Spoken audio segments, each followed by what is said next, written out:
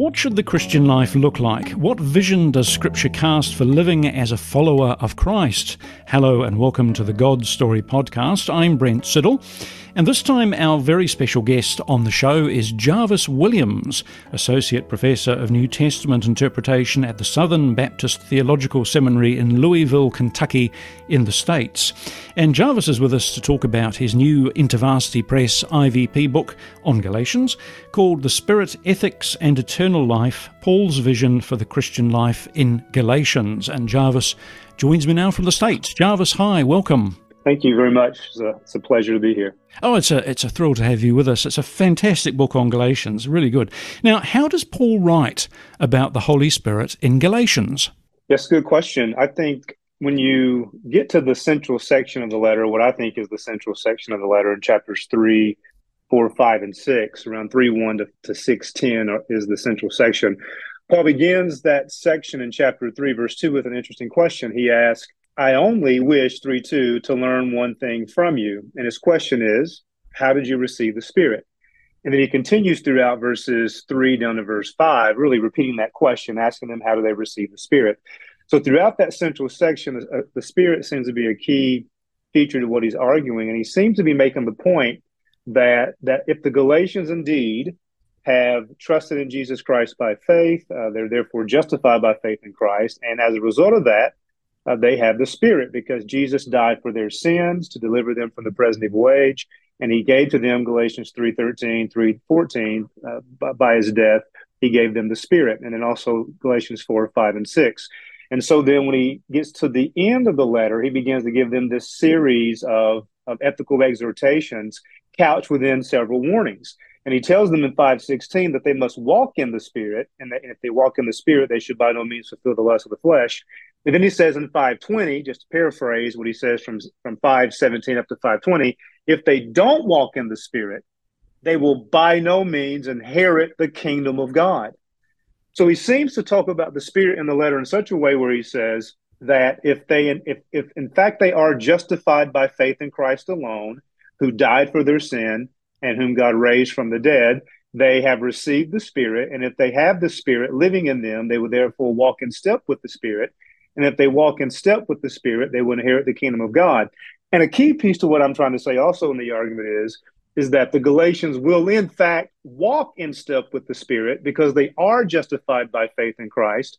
And so the obedience that Paul demands is Spirit-empowered, Spirit-enabled, Spirit-transformed obedience that comes by means of God's transformational power of the Spirit, which they only receive because of Jesus' death for their sins and his resurrection from the dead. So that's how I would articulate it.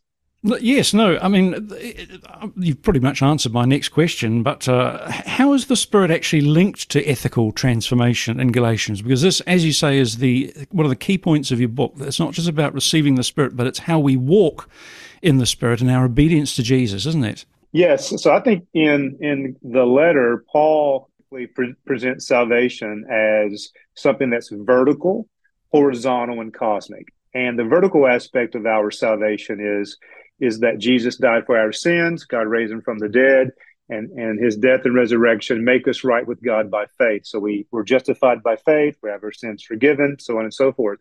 But also there's a horizontal element to Paul's gospel in Galatians. And that horizontal element talks about because of God's saving action for us in Christ, that we are therefore transformed in order to be able to love God, of course, but also to love neighbor and to live rightly with their neighbors in the real world. And then there's a cosmic piece to it as well, which refers to because of God's saving action in Christ, that the creation is liberated from sin's power and its tyrannical power of sin over creation. But the horizontal piece is what I'm calling the ethical piece. And that ethical piece is part of this announcement that God has brought about this vertical, horizontal, and cosmic redemption in Jesus. And so everyone who has experienced this vertical reconciliation with God, this vertical justification by faith, we in fact will walk in step with the Spirit because Jesus saved us to love God, yes, to be forgiven of our sins, yes, to be delivered from God's wrath, yes, to inherit the kingdom of God, yes, but also to live in reconciliation with our neighbors, which is what Paul says in Galatians 5, verse 13, that because we've been freed from slavery to sin's power, and we're therefore now slaves of love for one another. And so when we love one another, Galatians 5:14, we thereby fulfill the entire law. And then, of course, that vice virtue list that he gives us a lot of horizontal ways that we can sin against each other. And if we sin against each other, we're representing that we are living in accordance with the flesh. But he shows the contrary path, that if we've been transformed by the Spirit, we have love, joy, peace, patience, kindness, compassion, and self-control. Against such things there is no law. And so that piece is a crucial piece that manifests that we truly have been vertically made right with God by faith in Christ. Yes. What was the other gospel of Paul's opponents in Galatia? Yeah, I think the other gospel in Galatia was this gospel that these teachers proclaimed to these Gentile Christ followers in Galatia, that said, the gospel that they proclaimed said that these Gentile Christ followers had to get circumcised if they were males, and that was the mark of the Abrahamic covenant. And then, of course, Leviticus 12:3, the mark of the Abrahamic covenant is folded within the Mosaic covenant. And essentially, they were telling these Galatians that they had to become Jewish and live a Jewish way of life in order to be part of Abraham's family and be part of the people of God. They were likely also preaching Christ plus circumcision, but Christ plus some food laws and Christ plus some special days, maybe Yom Kippur, maybe Passover, so on and so forth. So that the issue seems to be they were telling these Gentiles that your faith in Jesus Christ alone is not enough as Gentiles, but you must, in addition to trusting in Christ, you must become Jewish and keep these key aspects of Torah. Whereas Paul says, no, Jews and Gentiles are justified the same way by faith in Jesus Christ alone. Yes.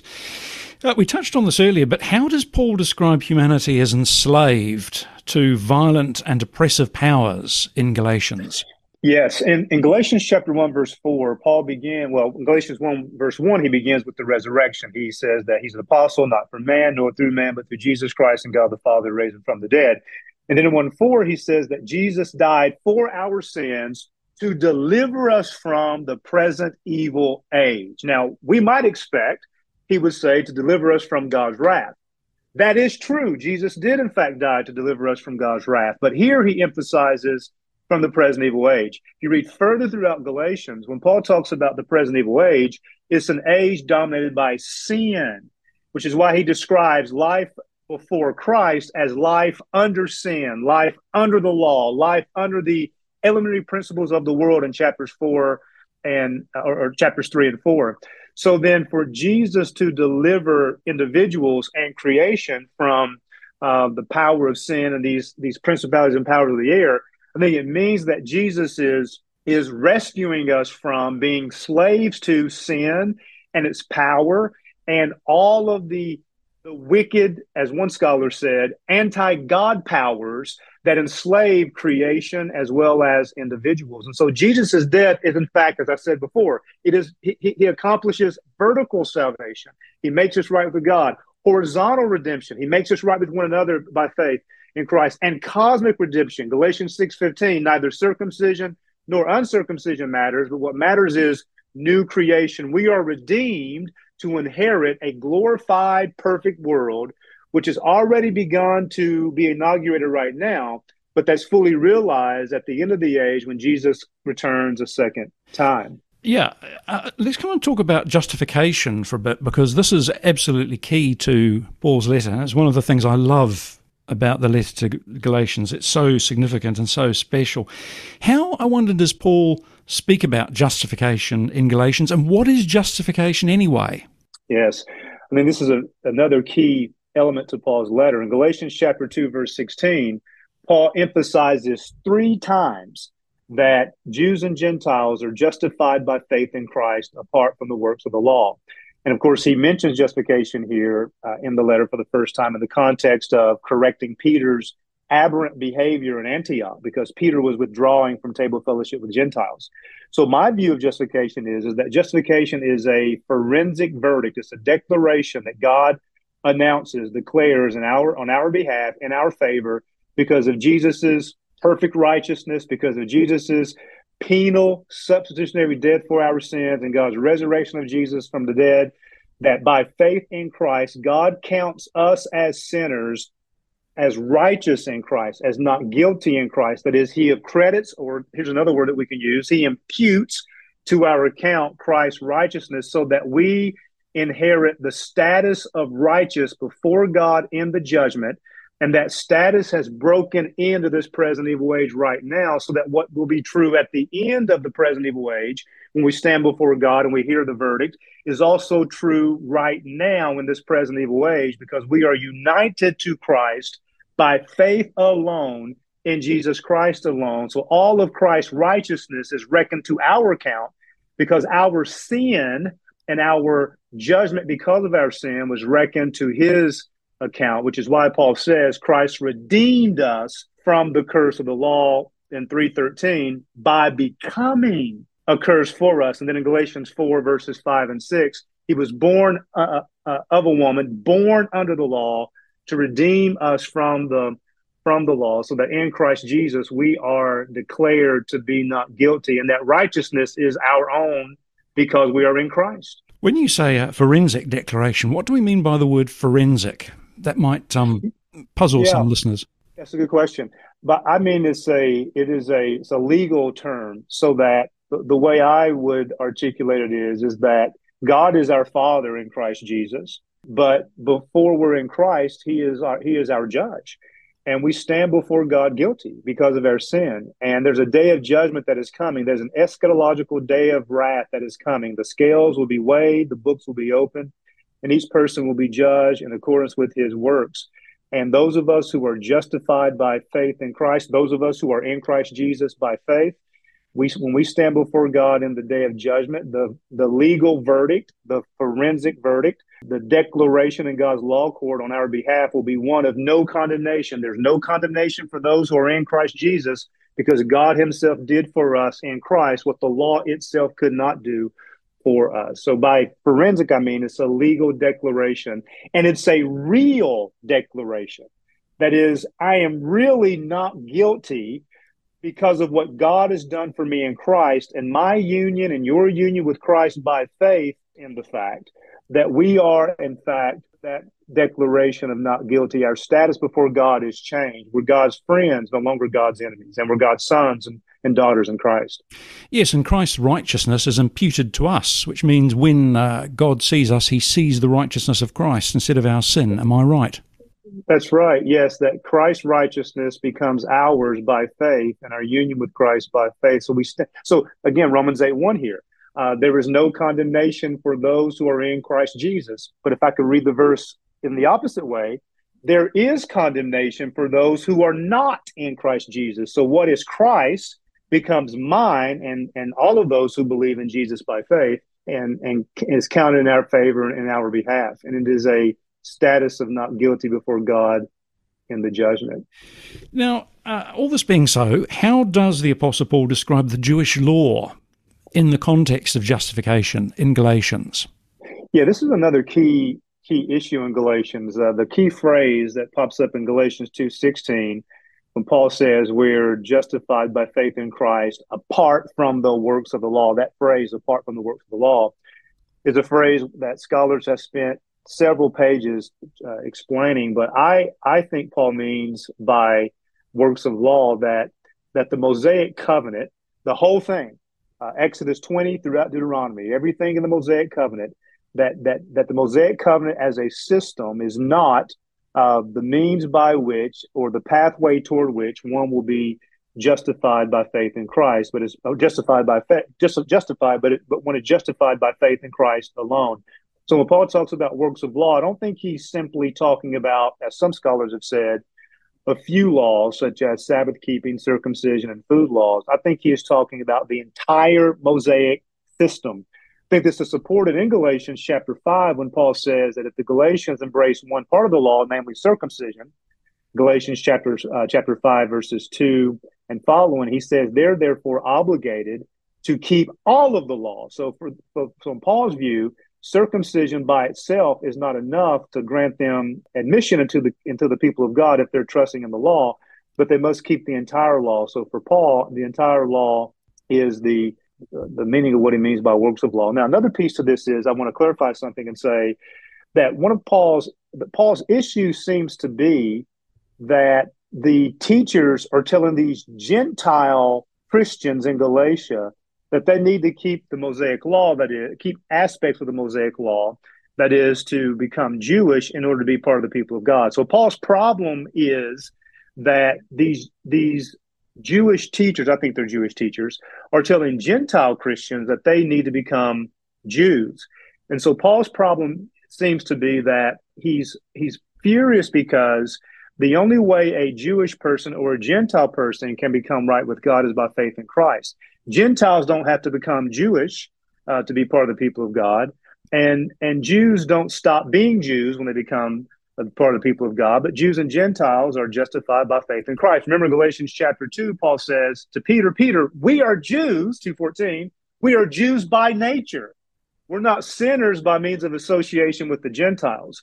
So he's emphasizing again and again that Jews and Gentiles are justified not by keeping the Mosaic covenant, but by faith in Jesus Christ alone. Yes, and so that's justification. Now, let's come on to the other part of the argument. How then do we walk in step with the Spirit, according to Paul in Galatians? And how are justification by faith and walking in the Spirit different? Yeah, good question. The first part of the question, it's interesting because in Galatians, Paul tells us to walk in the Spirit, but he doesn't really give us a formula by which to do it.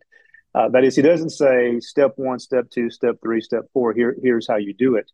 But I think there are things that we can draw from the letter and elsewhere in Scripture that help us in walking in the Spirit. So, for example, I think in Galatians, that one way in which the Galatians would have walked in the Spirit was by means of loving one another, having love, joy, peace, passion, compassion, kindness, self-control. Another way would have been to avoid or to reject this other gospel, not to listen to what these teachers are saying, but to embrace the gospel that they received and believed when Paul preached it to them. But I think there are other means by which we as Christians can walk in the Spirit. I think being involved in the life of the local church is a means by which we are enabled to walk in the Spirit.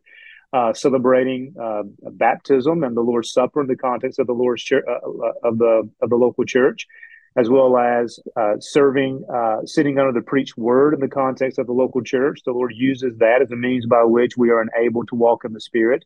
The Lord also uses church discipline as a means by which we are enabled to walk in the Spirit. Prayer, praying Scripture, reading Scripture, singing Scripture are ways that we are enabled to walk in the Spirit. And I think there are other things that the Lord can use as means to enable us to walk in the Spirit. A key piece to this walking in the Spirit is to remember that the exhortation to walk in the Spirit is a communal exhortation. Of course, individually and privately, we have to be faithful and pious and devoted to the spiritual disciplines. But Paul is talking to these Christians to do these things and work these things out in the context of Christian community. So Christian community is crucial in terms of walking in the Spirit. With regard to your second question, how is justification different from walking in the Spirit? In my view, very different. So justification is, in Galatians, a forensic verdict declaration. It refers to the imputation of Christ's righteousness, a status before God that's changed because of my union with Christ by faith. Whereas walking in the Spirit is transformative. So that, in my view, justification is not transformative. It is forensic. But walking in the Spirit is something that is enabled by the Spirit, so that justified people, those of us who are in fact right with God, we walk in the Spirit. But walking in the Spirit is not the same thing as justification. The way I try to articulate it in my book is, I say that Paul's soteriology is vertical, horizontal, and cosmic. And so the vertical aspect and the horizontal aspect and the cosmic aspect are all under the umbrella of soteriology, but they are different aspects of Paul's soteriology in Galatians, and we ought not to confuse the one with the other. So we're justified by faith in Christ alone, on the one hand, and then on the other hand, those of us who are justified, we are living Galatians 5:5 by faith, by the Spirit, as we are awaiting the certainty of our future justification on the last day. How does the Spirit, I mean, you've partly already answered this, I think, but how does the Spirit transform us, according to Paul in Galatians? Yeah, in Galatians chapter 3, verse 2, or verse 3, excuse me, Paul says, he talks about receiving the Spirit in 3:2, then in 3:3 he says, "Are you so foolish, having begun by the Spirit, are you now being brought," and this is my translation, "are you now being brought to completion by the flesh?" And then in Galatians chapter 3, verse 13, he says Jesus died for us to deliver us from the curse of the law, so that verse 14, we will receive the Spirit. And then in Galatians chapter 4, verses 5 and 6, he talks about, again, Jesus's redemption of us in 4:5, so that we would receive the Spirit of his Son into our hearts, which cries out, Abba, Father. So I take it that the Spirit transforms us as he is living within us. He is empowering us. He is enabling us.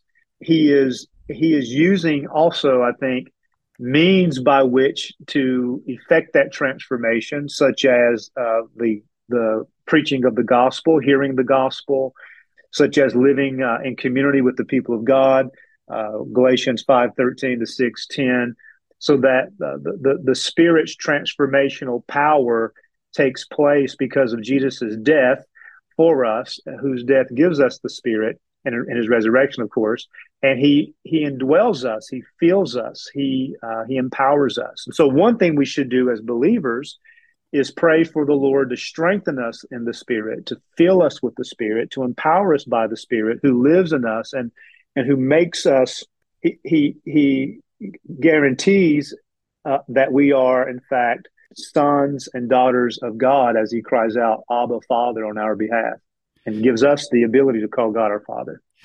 Last question, Jarvis. How does Galatians help us establish a Christian ethic of social order in the contemporary public square? Because this is one of the things you deal with in your book, isn't it? Yes, I think one of the things that I think my exegesis and my theology can do is help Christians have some theological and biblical resources to create sort of a Christian social ethic that's rooted in an argument in one particular book of the Bible.